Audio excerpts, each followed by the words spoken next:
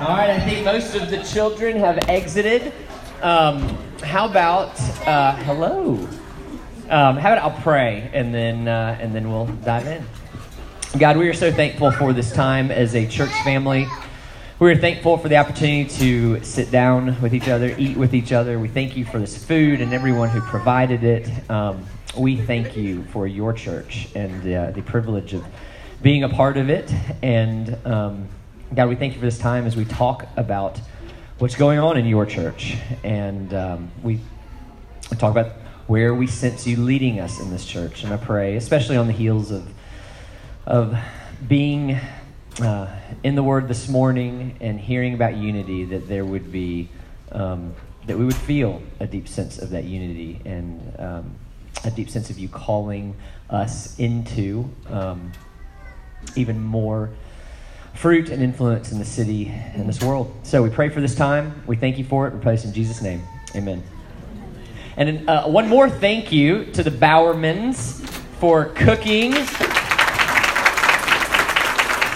and the Persons for all that they did to set this up. And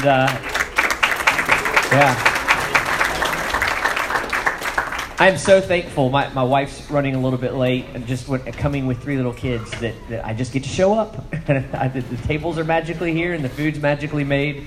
So thank you. I know it's not all magic. All right, so we have a lot to cover in this time. The first thing that we want to do is we introduce you to our strategic plan. This is something that that many people have spoken into. Obviously, the elders have been working through this a lot. We've brought other people into the process, and I also want to give Mike Graham a lot of credit for the way that he has led us through this process and produced this document. So let me talk a little bit about what a strategic plan is. This is not an exhaustive list of everything that we do in the church. It's not an exhaustive list of everything that we are called to be as a church. A strategic plan are very specific values that we sense God really putting on this church, and very, very clear ways that we sense these values playing out in this year, and 3 years, and 5 years. And so I'll walk through this piece of paper in a minute. But when we think about strategic goals, I mean, goals is a good word. These are, the other things that we feel like are going well. We want to keep the gas pedal down. They generally don't pop up on something like this. They're going well. We want to keep them going well. These are goals. These are areas that maybe we don't feel like we're where God wants us to be. And so we're making goals. And so that starts with the vision. Now, a vision in a church has usually about a 10-year lifespan. Usually, most churches every 10 years are reassessing. It's not, we kind of think in terms of the mission of the church is given to us in the Bible. The vision is how that mission plays out here. And we have had a mission for some time in engaging peoples everywhere to pursue ultimate satisfaction in Jesus. And so what the elders wanted to do isn't to change the vision in any way. We wanted to develop it. We wanted to make it, wanted to put it together in a way that's easy to remember, easy to say, and maybe even an easy platform for an evangelistic conversation. Where do you go to church? If church comes up, tell me about Orlando Grace Church. Well, we exist to grow in Christ, bless our city, and send to the world. Now, I will say, we're still wordsmithing this part. This summer, there's a little bit more to do before we as elders say this is final, but this is really close to really close to the final version on the vision. We didn't want to hold up this whole process and delay getting the rest of it that is pretty concrete to you because we haven't finished wordsmithing. So that's where that is. And we want to have a vision that we all feel like this describes this church. Something that you would hear often on a Sunday morning, something that maybe might end up on our walls in our building somewhere to remind us that this is where God is calling us to move, to go as a church, as a body. So the vision is going to be very vague. I say very vague. There's going to be a lot that needs to be developed. That's why you have values, goals, and tactics. So I'm going to try to really briefly walk through what that means. And I hope you're on the 2019 side, not the 1, 3, and 5 year goal side. So you can see these values. That's going to hone in a little bit. We have values of blessing our city, equipping our people, contextualizing our mission, stewarding our resources, and sending our best. And so there's a little snippet under each value, kind of developing it, showing you where in Scripture it came from.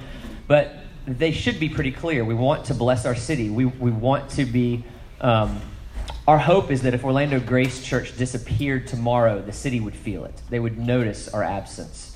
And we want to equip our people to go out. We deeply believe the mission happens through you. It isn't make Sunday as attractive as possible, hoping that unbelievers just walk in. That age, I'm deeply convinced, is closing here. And so we're back to the heavy lifting that Christians have had to do for a long time of developing real relationships and engaging their friends, their coworkers, their neighbors with the gospel of Jesus Christ. And we want everybody in this church to be equipped to that end.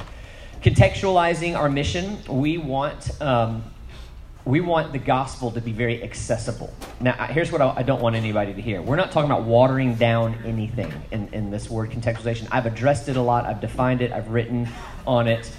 We want to make the gospel of Jesus Christ as accessible as possible in its purest form.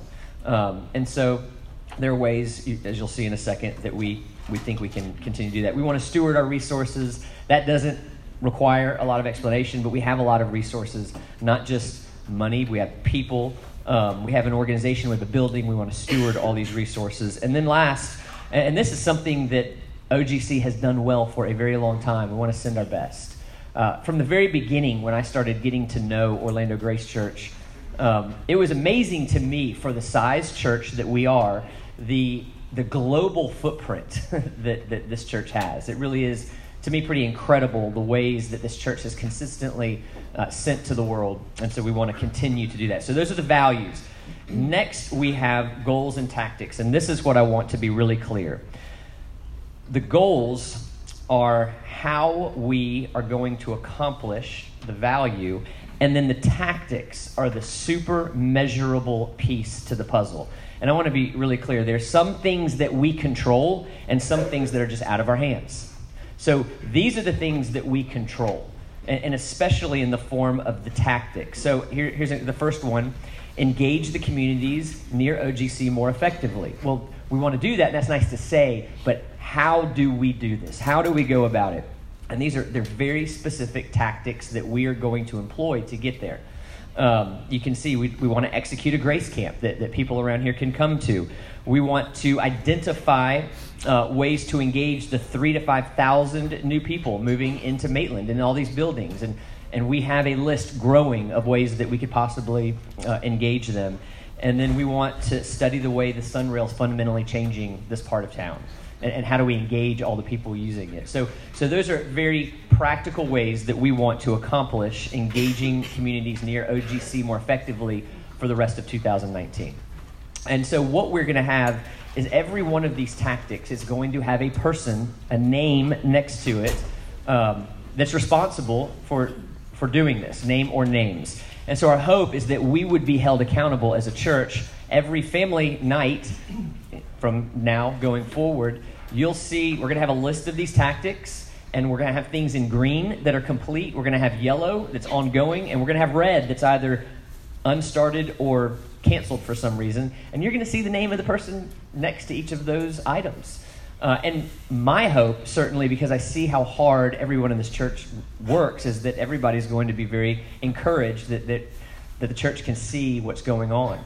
But we think it's important that we don't just say what we're going to do, but we're held accountable for what we say we're going to do. And there might be good reasons for not accomplishing everything, but we think that it's prudent to put that out there and explain what we do and what we don't do, why we haven't done it. So we want to utilize the web and social media to engage the city. You can see very specifically how we're doing that. We want to engage the missing generations at OGC, the college age, the age range just older than me, kind of that Gen Xer range that tends to be not represented here as well. And so we have some very practical things to try and do. I've been trying to engage UCF. I've spoken at UCF. We've heard from a lot of the Gen Xers that developing, the youth would be something that could address the situation. So, and then trying to figure out how maybe Angela and I could utilize our family life speaking training and experiences here in this local environment. That could overlap with engaging the kind of person that's probably going to fill these urban-like buildings that are popping up around the Sunrail. A lot of these people are wanting to get married, cohabitating, newly married, so some of the marriage stuff could be a way to engage them. All right, so I'm going to move a little faster now, and some of these things we're going to address as we continue this family night meeting, but in equipping our people, we want to assess our current level of member buy-in. We are in the throes of a significant transition, so we want to track how's everybody doing. We want to know how our ministries are, how you think that they're going. And so we've had some surveys. There could be a few more going out to understand what you think about all aspects of ministries in this church in this transition. We want to develop a comprehensive plan for community groups. Community groups are, I can't say enough about the community group leaders. They've just done the deed with very little oversight and resourcing over the past couple years. But there are a few things that we need to figure out. We need to figure out what families with young kids do. That there are currently families with young children that want to get into community groups and don't know how. My community group, for example, I bet we're 20. Everybody's there. Are we 25 kids? How many? 28. 28 kids in my community group. We just can't, there's no more room in the Walton house. But 29 as of today, right? That's right. We're going to get to 30. We'll accept a family with one child. But we're just, and some community groups just aren't set up to have children in the house. So we're actively trying to address that. A number of community groups are just full. So our hope is to develop a plan where we could create more options. And I hope by Labor Day, that's kind of my goal, that we, sometime right after Labor Day, that we could have a community group kickoff where everybody that wants to plug into a community group is able to do that. So to do that, we're going to have to identify more leaders, more hosts, but that's a lot of what we're going to work towards this summer. But you can see the tactics that we're going to employ to try and get there. We want to improve our assimilation. This has been something we've already done a lot on. So when we think assimilation, think someone's first visit, this process of someone's first visit to them becoming a plugged-in member. We want that to be a clear process. We want it to not be confusing. We don't want it to not be redundant.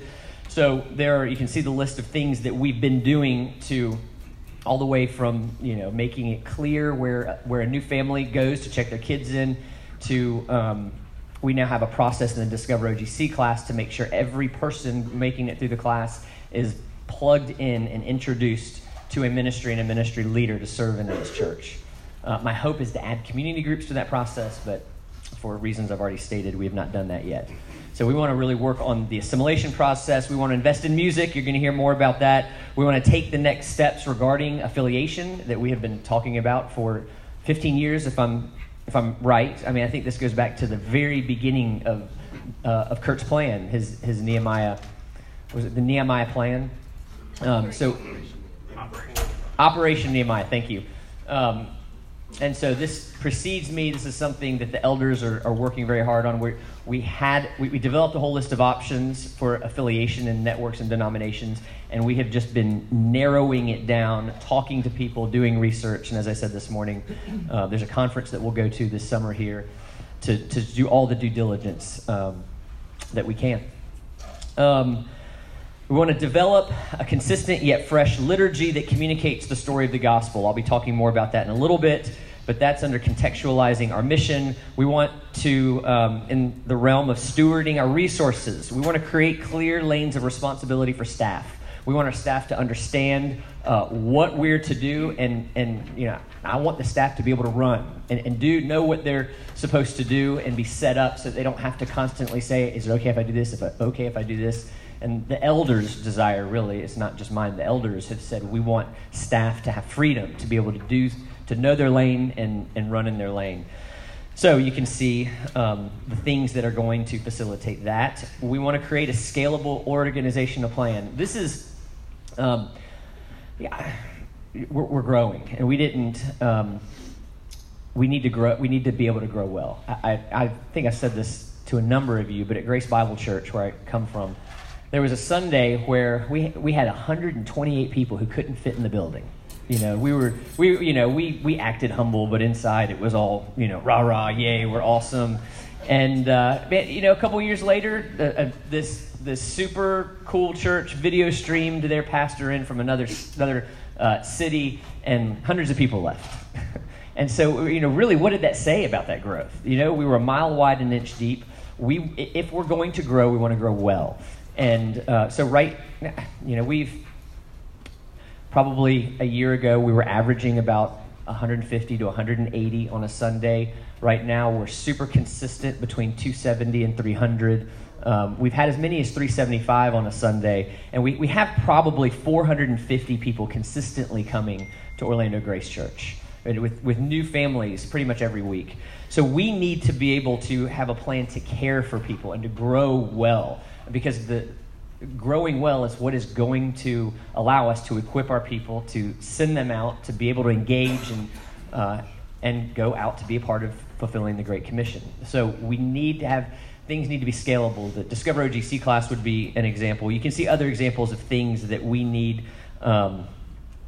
where we see that we're hitting certain thresholds and what we can do. Next one, purchase the out parcel. That was the first threshold that we hit. We realized that with our driving habits, we can only fit about 300 to 350 people in this building before the parking lot's full, but you're going to hear more about that coming up.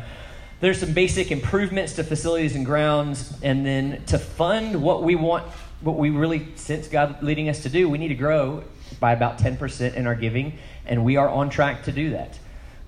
Lastly, sending our best. We want to remain globally committed. That really is the only thing, there's so many things that we want to keep the gas down on. They're going well. That was the one that we really wanted to put in here because it was such a piece of the core DNA of who OGC has been for a long time. So this is how we want to remain globally committed. We want to begin due diligence on local church planting. This is one of those things, it will never happen unless we make it happen. And we know that we're not ready to plant a church by a long shot right now, but there are some steps that we can take to be able to prepare so that we will be ready one day. Because if we stay on the no plan, I mean, wait, let me say that. That's where I am. I have been on the no plan. But nothing happens. So I need to really be engaged and be thinking about what the next steps are. And so the elders have come up with 2 very basic next steps. Continue to develop the intern program.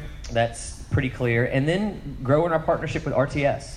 RTS has engaged us. And something unique about RTS Orlando, it's the only RTS campus of the 9, I think there are now, that does not have a host church.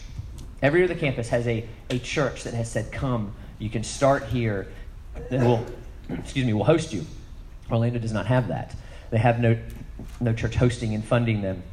So they have engaged probably about 8 churches, and they've said, you're our team here. And we were the only non-Presbyterian church represented. But they said, you're our people, and we want to be owned by you and hosted by you. And so after some discussion and prayer, we felt like, well, we started on the RTS campus. We have students coming through. We sent the Allens off this morning. So it seemed like that needs to be a part of our strategic plan. And so you can see the action items that we have there to develop that plan. Okay, so hopefully, I know this is a whirlwind. You're drinking out of the proverbial fire hydrant right now, but I just want to set this up so that when you go home and you read it, that it makes sense what it is. I know you're going to need some more time with it. But on the other side, you can see that's all, let me say, this is all 2019. And in an ideal year, this is coming out in the beginning of 2019, not halfway through 2019. But with me just being, 5 or 6 months into my pastorate here, we felt like it was a lot better idea to kind of do this after me having been here for about a year. So many of those things have already happened this year. All right, so moving on to you see 2019 goals reiterated, and then we can expand out to 3-year goals and 5-year goals. I'm going to let you read them on your own. They don't have associated tactics yet. These are just goals. But Mike has even worked into this. You can see if we are to execute all of these goals, you can see how what the budget would be. What are we required to hit these goals? And the 3-year goals would cost somewhere between $700,000 and $750,000, and the 5-year goals would be somewhere between $900,000 and $1 million. That may not be what God has, but we are trusting Him for that. We're going to move that way, and certainly, if we sense God telling us to shift here and there, we will shift. But it makes a lot of sense to us to pray, to dream, to hope, and to live expectantly. All right. I know that was a lot. I want us to, all of the elders want to be very available to you. If you have any questions about this process, about any single thing on here, we want to dive in wherever you want to dive in. We have been greatly assisted by many people who are not elders in really sensing where it is that God's leading. We've appreciated things, praise, criticism, critiques, rebukes in this process, and we want those to continue. So just because this is being printed does not mean the door is closed for these kinds of conversations. If anything, this is opening those doors even more. All right, we said 6:05. Anything you want me to add to this process? Again, Mike Graham really did the heavy lifting on this process, so I get the fun part to show you the good-looking piece of paper, but he spent so many hours with people and on the computer working on this and leading us as an elder board through a process. All right, well, next on our agenda is the music discussion. We met with the music team on Wednesday, and we're meeting with you now to let you know that we have hired Matt Kenyon as our new music director.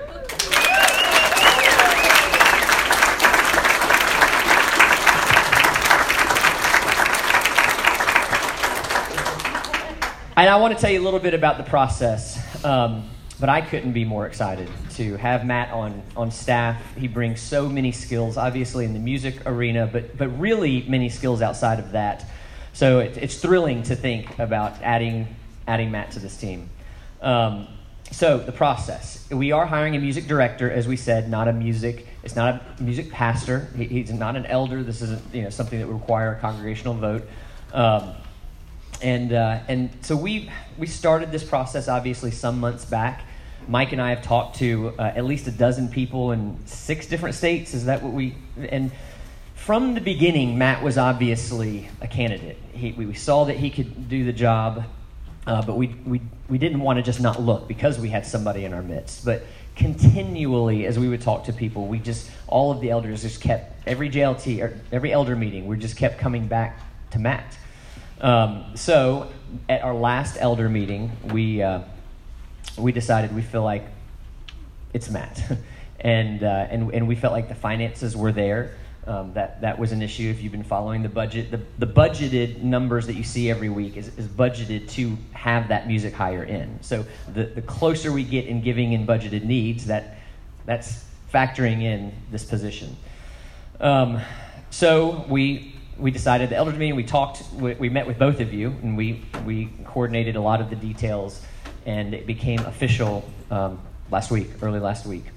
So the timeline is July 1st. He's going to start. He's notified his job. The wheels are in motion. He's kind of working a job and a half right now. We've not required this, but he's excited, and he's already working on a few projects that he wants to get a jump start on before July 1st. His job, well, obviously the bulk of it will be overseeing the music team, the AV team, a lot of what goes into what you see in terms of music, sound, audio, video on a Sunday morning. And then we've been talking about this +1, this extra thing. And it's really just become clear to us in this process, he has like a +10. There's a lot of things that Matt can do in creative arts, testimony videos, community groups, whatever. He can jump into a lot of different things. We brought him into the strategic planning process because we wanted to see what he was like in a strategic planning process, and it was really fun to see him think creatively, brainstorm, but then bring that brainstorming to concrete ideas. So there is plenty of work to do in the +1 area for him. We'll have more for him to do than he could possibly do in one full-time job. So I'm excited. We're all excited to have you on staff here. And if you have any questions about this process, by all means, you can talk to me, talk to Mike, talk to any of the elders. We would love to talk, but we are excited, really excited. This is how God has seen fit to answer these prayers. Did you want to add anything? All right. Mike, I'm going to hand it over to you for the land update. All right. This will be pretty brief, but I just wanted to hit you with a few bullet points on what's new with respect to the land, give you a thorough, up-to-date accounting of that. We closed on the land on April 18th. We're celebrating, yes. Huge thanks to 3 guys in particular who really worked hard on that. Matt West, who set up the new 501c3, and Kirk Richard and Chuck Mitchell, who all worked really hard to make that happen. So normally those things would take a long time, and so we had a real short timeline to do all that. So just wanted to thank those guys. We've had about a dozen of our households give to the new land. And as of Monday, those gifts totaled $38,443, which is awesome. This has allowed us to cover all of our closing costs and pretty much all our carrying costs for 2019. And so our aim is to at least raise the carrying costs that we have from right now all the way until we plan on selling our office building down the street. And that will probably get listed in May of 2022. And I'm sure it'll take a number of months to get that sold. So maybe it sells in late 2022. So we want to make sure that we at least raise our carrying costs from now until that time. And so in order for us to raise those carrying costs, we're about halfway there of where we need to be to cover those carrying costs between now and the end of 2022. So thank you so much for all the households that have given. And for those of you who are still evaluating whether you're going to be able to do that above and beyond your normal gifts and offerings, obviously we just encourage you to consider the value of that and ask the Lord to see if you have any funds that you might be able to do to participate in that. So that's everything pertaining to the land update. Obviously, Amanda Walton would have loved to have been here to give you this kids ministry update, and obviously Christina Tishy would love to do that, but she's looking after all your wonderful children. So I'm just going to give you a super brief kids update. We have the Grace Kids Camp that is coming up, and I'm looking here on my computer. I'm trying to get the dates. That is July 15th to July 19th. We're doing that in the evening, I believe, from 5:30 to 8 p.m. It'll be dinner every night. Our aim is for this to be not just a ministry for the households that are in our church, but really want to cast a vision for having this be one of many touch points that we would have with the city and with our community. You never know what God does through these things in the life of kids. I mean, I can look back in my own life and think about things that I learned in VBS as a kid, And God uses these things to draw little hearts to himself. And so we pray that God would do that. And so just want to promote that. Amanda is officially on maternity leave. She started that on May 15th, and that will go through July 15th. And Christina Tissue, our associate children's ministry director, is assuming all of Amanda's responsibilities during that time. And that's kind of the salient update from children's ministry. If anyone has any questions pertaining to children's ministry during that time, you can obviously talk to Christina Tissue, and obviously talk to any of us as well. And that's it. And now Jim is alluded to this when he was talking about the 2019 goals. He's going to share a little bit about some changes to our order of service. Well, I'm going to say one more thing about Grace Camp, and then I'll do that. Please, we need everybody who can to go ahead and register and block out that time. Come help serve our children. It really is. I think it will be a neat opportunity for us to spend time together, to get to know each other, to love on these children. I'm really excited about it. I've got my kids kind of thinking through their school friends that they could invite. And so really, if you could pray about who you might invite, or maybe if you could be freed up during that time to help serve. I know there's lots of needs for people to pitch in, but registration is live, so register, invite, and it very well could fill up. We do have a max. So, yes? Could you give us the date again? 15th to the 19th. July 15th to 19th. It's there is registration on our homepage under the event section. It's a relatively small link, but it's there. All right, so if you may remember from our value of contextualizing our mission. There have been some things that I have wanted to do to our order of service. We want our liturgy to communicate the narrative of the gospel. We want to walk through the gospel. Usually, I think when people hear liturgy, they hear it. They can hear clunky, just like stop and go, and so what my hope would be was to have a very clear and consistent liturgy that is always fresh and that doesn't become rote. And so Matt Kenyon and I have worked on what this might look like. And so the way I'm thinking about it is that we would have the consistent liturgical part. So it would be probably something like a call to worship. These would be the elements: praise, confession, assurance. We'd read scripture. The gospel would obviously be preached. There would be time of response, thanksgiving, offering. Those would be categories that would never change. So how those categories play out, that could change. Maybe there's the call to worship. During the call to worship, there's a prayer of invocation, asking the Holy Spirit to bless our time, and the praise is 2 praise songs. And so that's 2 songs, but you'll see in the liturgy, like, these are praise songs, and it'll kind of let us know what we're doing, where we are in our worship.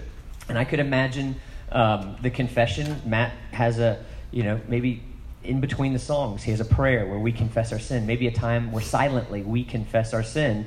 And then he says, let's now sing our assurance of our salvation in Christ alone. And in Christ alone is the assurance. It could be that the song is a confession. Like, Lord, I need you this morning, I think would fit nicely in the confession part. And then the assurance comes from the catechism. So there would be consistency, but it would hopefully be fresh. But let me say this: it's not changing so much that everybody every week's like, I don't know what I'm doing. Do I sing? What am I doing?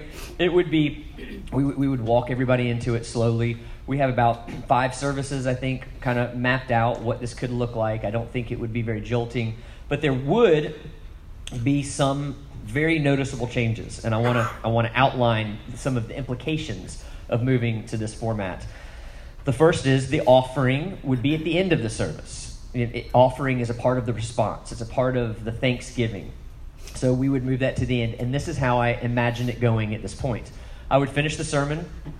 I would pray, and then I would tell everybody we're moving into a time of response where you can consider, how it is that God's moving in your heart to respond to this service this morning. It could be something individual, something you heard in the sermon that you want to just talk to God about. It could be in the form of offerings. You could. This would be a time you could prepare that as well. But Matt or somebody would play instrumentally the song that we're going to ultimately sing, and then as we move out of that silent response or silent thanksgiving, we would stand up and sing, and during that last song, the offering plates will go around. So that's how I imagine that happening right now. An implication of that is there's not now a weekly spot for special music. That would go away. Now, it doesn't mean that we can't do special music. It means that it would be special. But it feels special music sometimes when it basically is I don't want anything to ever feel like a filler. We just have to fill this offering time. We have special music. We want it to be special. We want it to be meaningful. We want to put it in the liturgy. So that's an implication. The scripture reading, I will be moving back to where it has been, I think, for most of the history of this church, to right there next to the sermon. So scripture reading, and we'll move right into the sermon. So that's just not a big change for everybody. Thank you. Yes.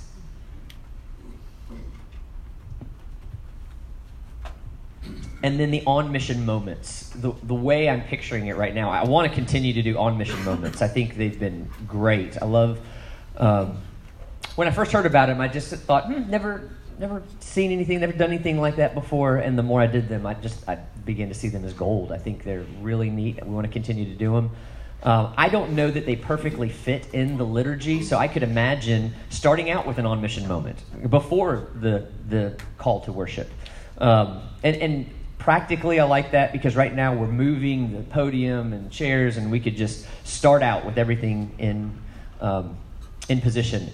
Now, if you want to make this less awkward, come and be in your seat when the service starts. So, there, I've said it. So those would be changes you would notice. But I'm excited about the idea of having every week, thinking about the songs and how they fit into a gospel narrative. I'm excited about that. Matt's excited about it. And so the hope is that we would begin this new liturgy July 14th. So Matt's already working on it. Give him a couple weeks and then implement on July 14th. We are doing really well on time. So does anybody have any questions about the liturgical changes that we're talking about?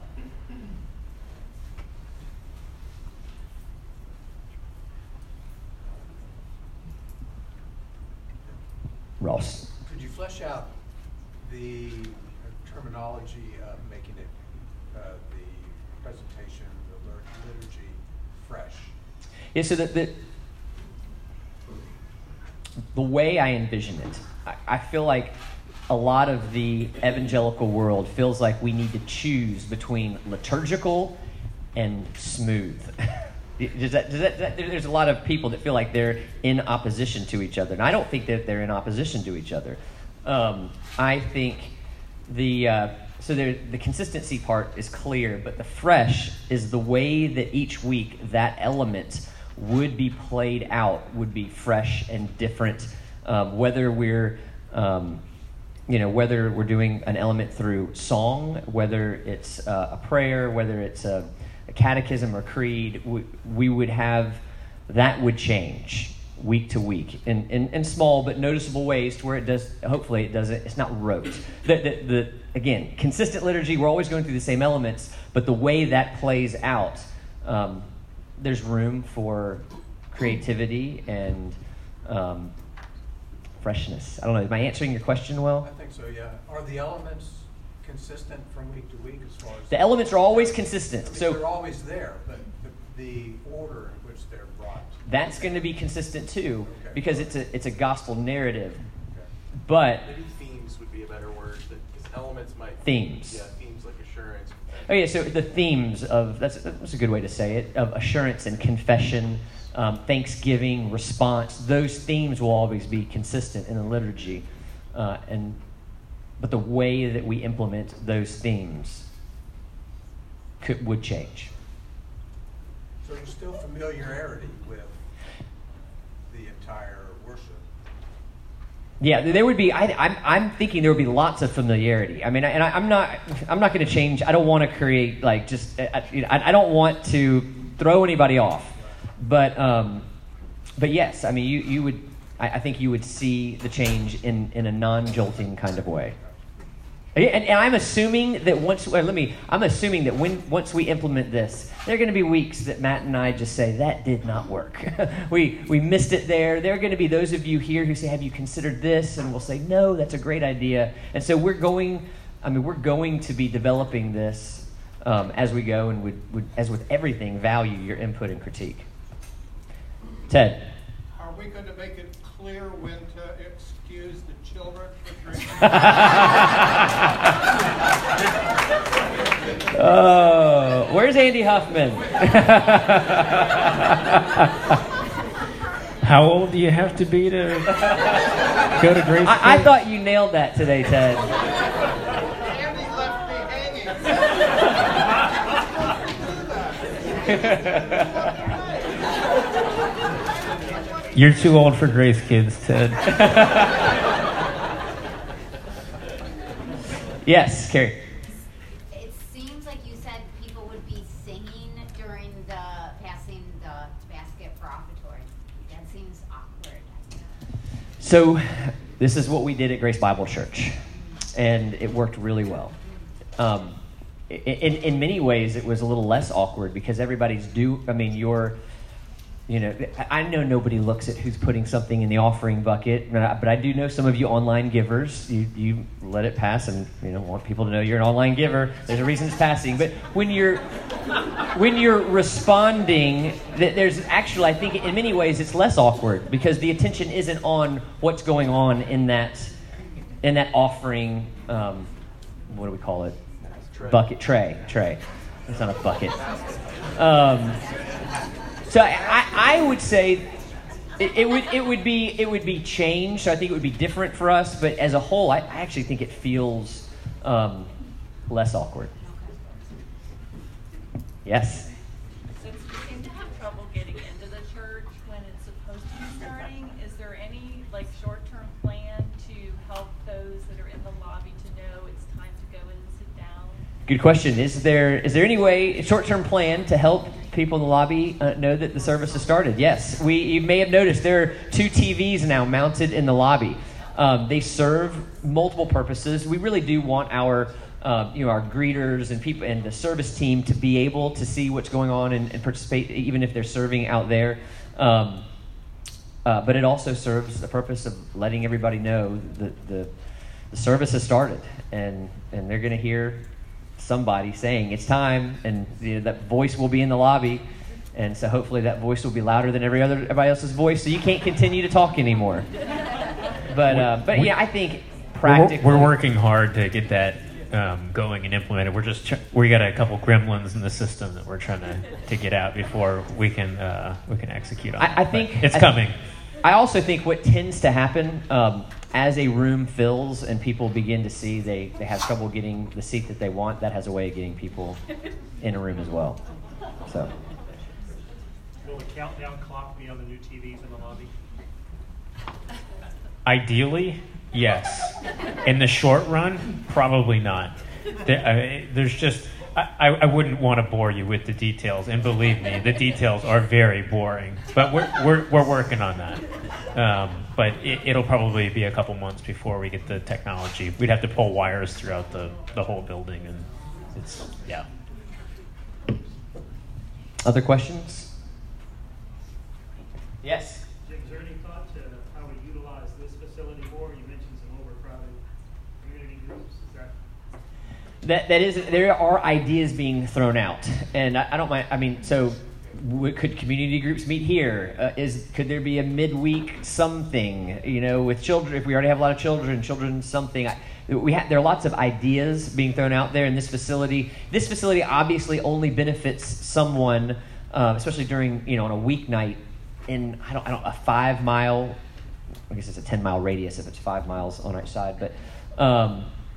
I think about a 5-mile drive is the most that people could really take advantage of it. Some of you in South Orlando and East Orlando, obviously, doing something here wouldn't be as helpful. But yes, that idea has been thrown out. Probably it wouldn't happen this fall, just with everything going on. I don't know that we would be able to launch something else and do it well, but there are a lot of people who have been thinking to that end. All right. Well, again, if you have any questions about anything else that we've covered, feel free to talk to us. I'm going to now hand it back over to Mike, and we're going to talk some numbers. Some of you guys really like this part. Some of you hate it. I'll try to keep it brief. I do have slides for everything here, so you can just kind of direct your attention that way instead of me and my face. So our average attendance has been growing, from 2018 onward. These are just 2019 numbers in terms of this is the total average of who's in the building on a Sunday morning. So obviously you can see the growth. Yes, Cindy. Mike, are you counting adults and children? This is everybody who's in the building. And maybe a couple cats. No, it's just people in the building. That The average children's attendance, in terms of itemizing that for your sake, Cindy. The breakdown there, we're averaging 44 in January and 54 now. Which is about the same kind of growth that you're seeing, on the whole. It only makes sense that those things would be relatively similar. Our growth in attendance versus the same time last year, so the first 4 months of 2018, putting that side by side with the first 4 months of 2019, we've seen a growth in attendance of 42%. And then over that same time frame, our giving has grown 13%. Our membership has increased 14% relative to where our membership was at the very end of the year in 2018. Our total giving through April was just over $169,000. Our budget needs were $180 over that time frame. Our total operating expenses over that first 4-month time frame was $146,000. Our average monthly giving in January was a little over $8,000. February was a little over $9,500. In March and April, a little over $11,000. So thank you, everyone, for your consistency in giving. It really helps us do everything that we're trying to do. Yeah, Rick. That's a per week average in that month, correct? Yes.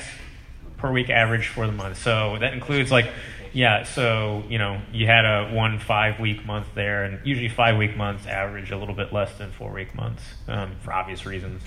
That is really that makes sense. That's a weekly average giving there. It says monthly giving average. Yeah, sorry, that's my fault. I would edit it in real time, but I'm talking. Our net revenue through April was just under $15,000. So that's basically our total income minus total expenses. I'm not sure what the right word is. I know revenue is kind of an accounting speak, but I don't know what the right not income. There you go. Who said that? Okay, that's it for all of the numbers. Does anybody have any questions about our budget? Yes. I was just curious on the children number, what those age ranges are. So that's the 44 and the 54, 44 in January and 54 now. That's the sum total of people who are outside of the auditorium. So on a given Sunday, probably 11 to 13 of those 44 or 54 are going to be volunteers who are adults or like hall monitors or teachers or something of that sort. So, the total actual kid population there is probably between, call it low 30s to low 40s. That does include Grace Kids, yes. So that's everybody who's outside of the service. Yeah, it's tricky to count folks and because it's like there's a lot of movement inside and outside the service, even during sermon. So it's not always super exact, but we try to get as close as what we can, while also not being, super numbers focused, because it really isn't about. It's not about those things. But we do those things because we want to be accountable, and if you want to, you track the things that you want to do well. That is, okay. Rex, we got a question. How many family units are in the church? I know what attendance is, but how many families Are you talking about members or members and attenders? I would know, do you have them for both? Okay, so members I can go exact. Members and attenders I'll have to ballpark it. Members, we have like 112 family units, and then attenders is probably in the 140s, somewhere in there, maybe 150s. I can pull it in the database if you email me to task me to that end. Any other questions? Yeah, Tom. Yeah, I noticed the attendance is up 42%, but revenue was only up, or the giving was only up 13%. That's a great question, Tom. So, you're helping me with my talking points. So, in church, it takes different people, different periods of time to just kind of like get to know, like, is this my church family? Is this where I want to be? Is this where I want to be invested? Is this where I want to belong? And so we've always tried to give people enough freedom to explore that at their own rate and at their own pace. Some people are kind of dive right in folks and are ready to, to become members and to become financially invested and to, find an area of service and, and dive deep. And other people just takes a longer period of time for them to, kind of do those things. Plus, the other thing that we have going on is because we really do value membership, that's a hurdle that people have to jump through, in order to, be a part of a church family. And so those things just take time, It takes time to go through a new membership class. It takes time to be interviewed, to be installed, to do all those kinds of things. So I'm not sure what the precise lag time is from, when somebody goes from being a first-time visitor to being, a fully invested new member. My guess is the average there is probably in the 6 to 12 month range. And so I think you can probably expect to see still some more growth in our general fund giving over time. And I think that's where, if you look at the January numbers versus where the average weekly was about 8,000 or it's about 11,000 right now, I think a lot of that I would attribute to, new members who are, getting plugged in and those different kinds of things. But I can't tell you specifically because we do kind of keep that firewall between what people give and our staff. So I can't say specifically. Yeah, Andy. Well, I was just pointing out too, on the numbers, 14%, I guess, growth in membership, 13% growth in giving. So that's tracking, pretty close. That's not that's that a great point. Disparity. Mike, those are numbers, and those numbers include family units. So if you're looking there may be a family of 5. You're not going to have that correlated increase. That's a really good point. Justin Keller. Justin. I think with what you were just saying, Mike, with trying to understand how long it takes somebody to begin to feel comfortable here and make that transition into membership, I think that ties into some of the things that you were talking about with these goals as well, with having a better thought through and implemented assimilation process. I think then kind of linking between some of the financial goals and some of the ministry goals. That's 100% true. We want to be people who, we want you guys to think about, us organizationally as people who actually, who are working a plan and who have follow through on those things. Did you see another hand? Was there any other questions? This is it. Last chance. Yes, Lon. Do you feel like you're keeping up with the growth? Me personally, or Just all? as a church leadership body? I really do. I mean, it's certainly balls get dropped, but you know probably the most important thing that we have read in the past year was an article by Tim Keller walking through different stages of church growth, and he walked through a church of basically a home church, and then I think the next level was like 50 to 150, and then 150 to 300, 300, 500, and so on. And he identified pain points at each transition and the things that you need to do to be able to pass the next threshold, because there are these thresholds that churches just do not tend to pass, and there's some very identifiable reasons why. On the pastoral side, he said, if you walk with a church from, say, 50 to 600 members, you have pastored them through more change than if you had changed denominations. It's just, there's so much change. And really, at the end of the day, change, it hurts because it's loss. And that's what pastoring is, pointing us all to Jesus in our loss. Because when you grow, you gain things and you lose things. And I recognize that we're in the middle of losing a Sunday morning experience where we see all the people that we have known for a very long time, and we have new people to interact with. And there's loss. It's good. I think everybody agrees that's a good thing, but there's loss there.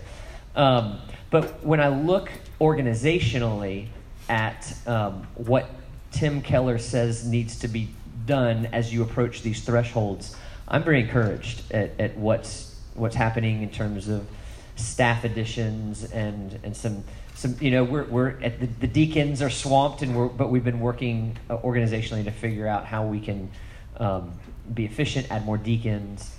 So I think there's work to be done, but I'm personally very encouraged that we're tracking with that growth, and that, as far as I can tell, we're doing everything within our control to grow well.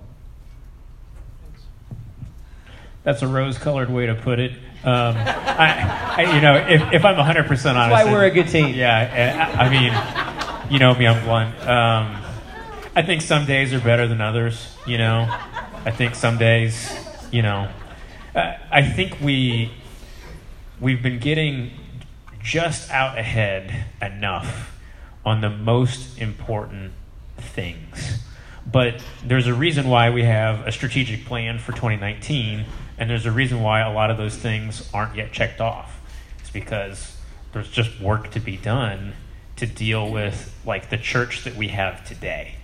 And so we do what we can to forecast kind of what's coming down the pike, and we try to stay just enough out ahead of it to love people and pastor people well through the ministry of organization.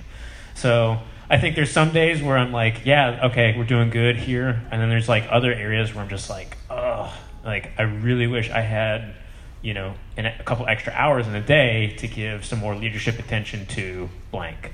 So that's my really honest thing. I mean, that's why we have a strategic plan, and that's why we're, trying to, the days are evil, and we're trying to maximize our efficiency and our utility. All right, we have two more. What would be one main prayer for the church for this year? Main prayer for the church this year. I got one. Okay. I mean, so thinking about our vision, right? It's in front of you guys. We just want to be effective in our mission, vision, and values. And I think, as I think about our city, Orlando is in a worse place spiritually than either Manhattan or Seattle or Portland. We're less evangelical than any of those cities. And our city is de-churching faster than any of those other contexts. At one point in of the total population of Orlando, 94% of the people in Orlando were at one point churched at some point in their lifetime. Not necessarily today or yesterday.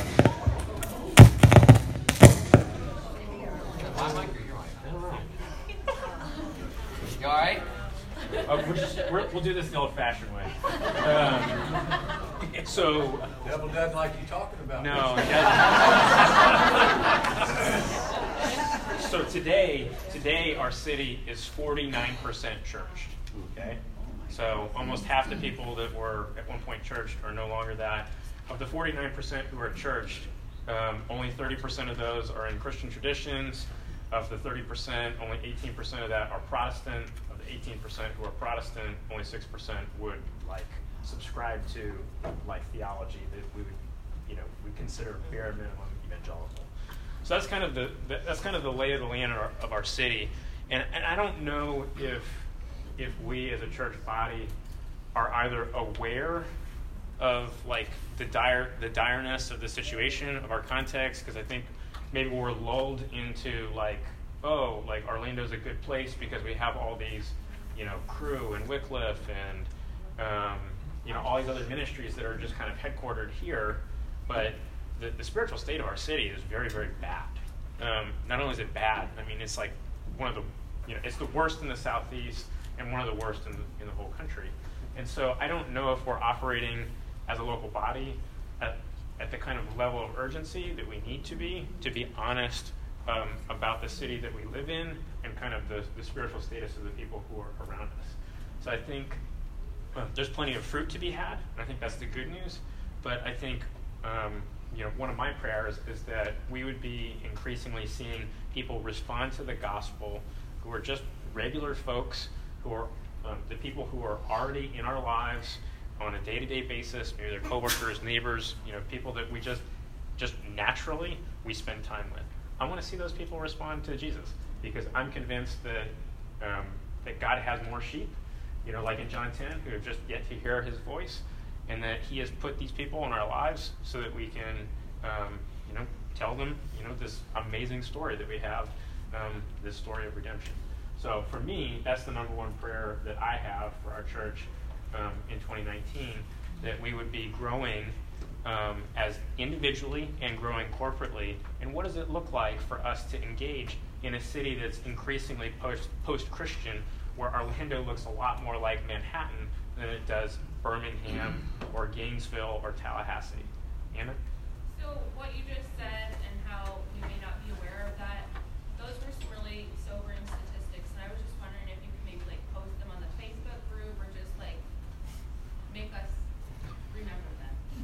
So would it be possible to send yeah, so on your 2019 goals, one of the things that Jim and I have been working behind the scenes on, and we're only maybe a 12th of the way there in terms of our writing, but we're going to be doing some writing on the history of Orlando and kind of weaving some of where are we today? How did we get here? What are some of the main storylines and plot lines? Because about 50% of you didn't live in Orlando 5 years ago. And so, that means that we have to constantly help people who are new to our city understand what is the context that I'm coming into. And so that's why we want to do some of that writing. But give us a couple months, because we have some other things that that we need to do organizationally. But we do want to do some writing to help us understand. A foundational principle for us is you cannot minister to a context that you do not understand, right? And so we want you guys to help you understand better the context that we live in, and so that we can more meaningfully engage and connect with that. So, Michelle. Were you two looking to expand the elder board at all? It's a lot of new families for you to be shepherding. Yes is the answer. We're having conversations about that now, and of course, with Will just took a sabbatical, and so we feel it. God bless Chuck Mitchell. I don't know if so we have had a lot. You can give him a round of applause. We have a lot of major health issues in our church right now. For whatever reason, they seem to fall into Chuck's community group. So I don't know if that means you want to be in this community group or you don't want to be in this community group. But he has done the deed and loved his people well. But that's not a pace we can run. We just can't. We're having conversations about what that looks like. A process that's new to me here too, so I'm learning as we walk through it. All right, Chuck.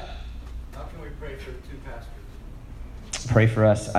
I mean, faithful and fruitful. I mean, those are the two things that come to my mind, that we would remain faithful, that we would be fruitful, that we would. There's lots of ways you can expand faithful to the church, faithful to God in our walk with the Lord, faithful to our families. Angela has, a few years ago, she said, Jim, I love the way that you want to say yes to everybody, but every yes is a no somewhere else, and that's often a no to us. And so just trying to think through, how do we be faithful to all the callings in our life with the limited amount of time that we have. Sorry, the other mic's giving me problems. Sleep. I need sleep. I'm really tired. These two kids are killing me. I'm not kidding. I'm totally serious. I need prayer for sleep. Yeah, and above and beyond everything that Jim said, we just want to steward our time, our resources, all those things, and maximize as much as what we can what God has called us to, because we all want to be believer priests, and we want to be workmen approved.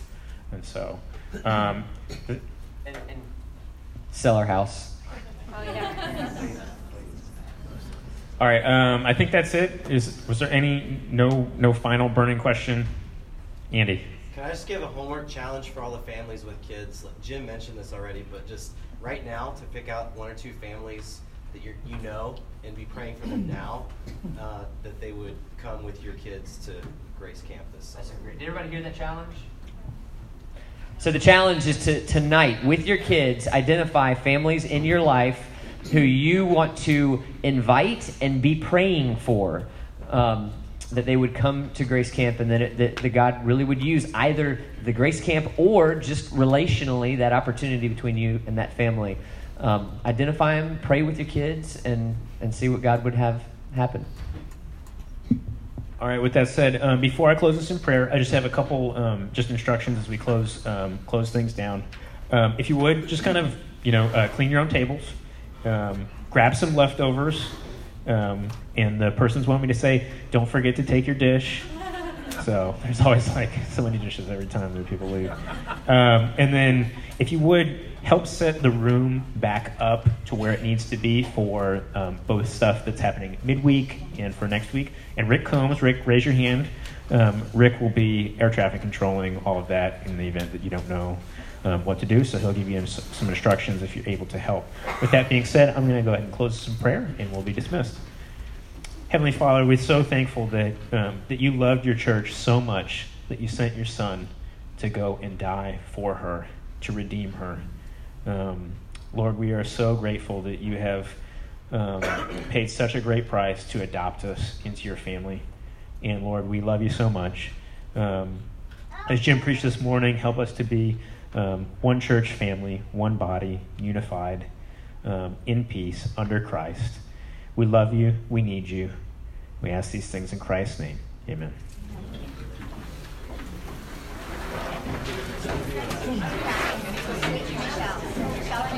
Thank you. You're welcome.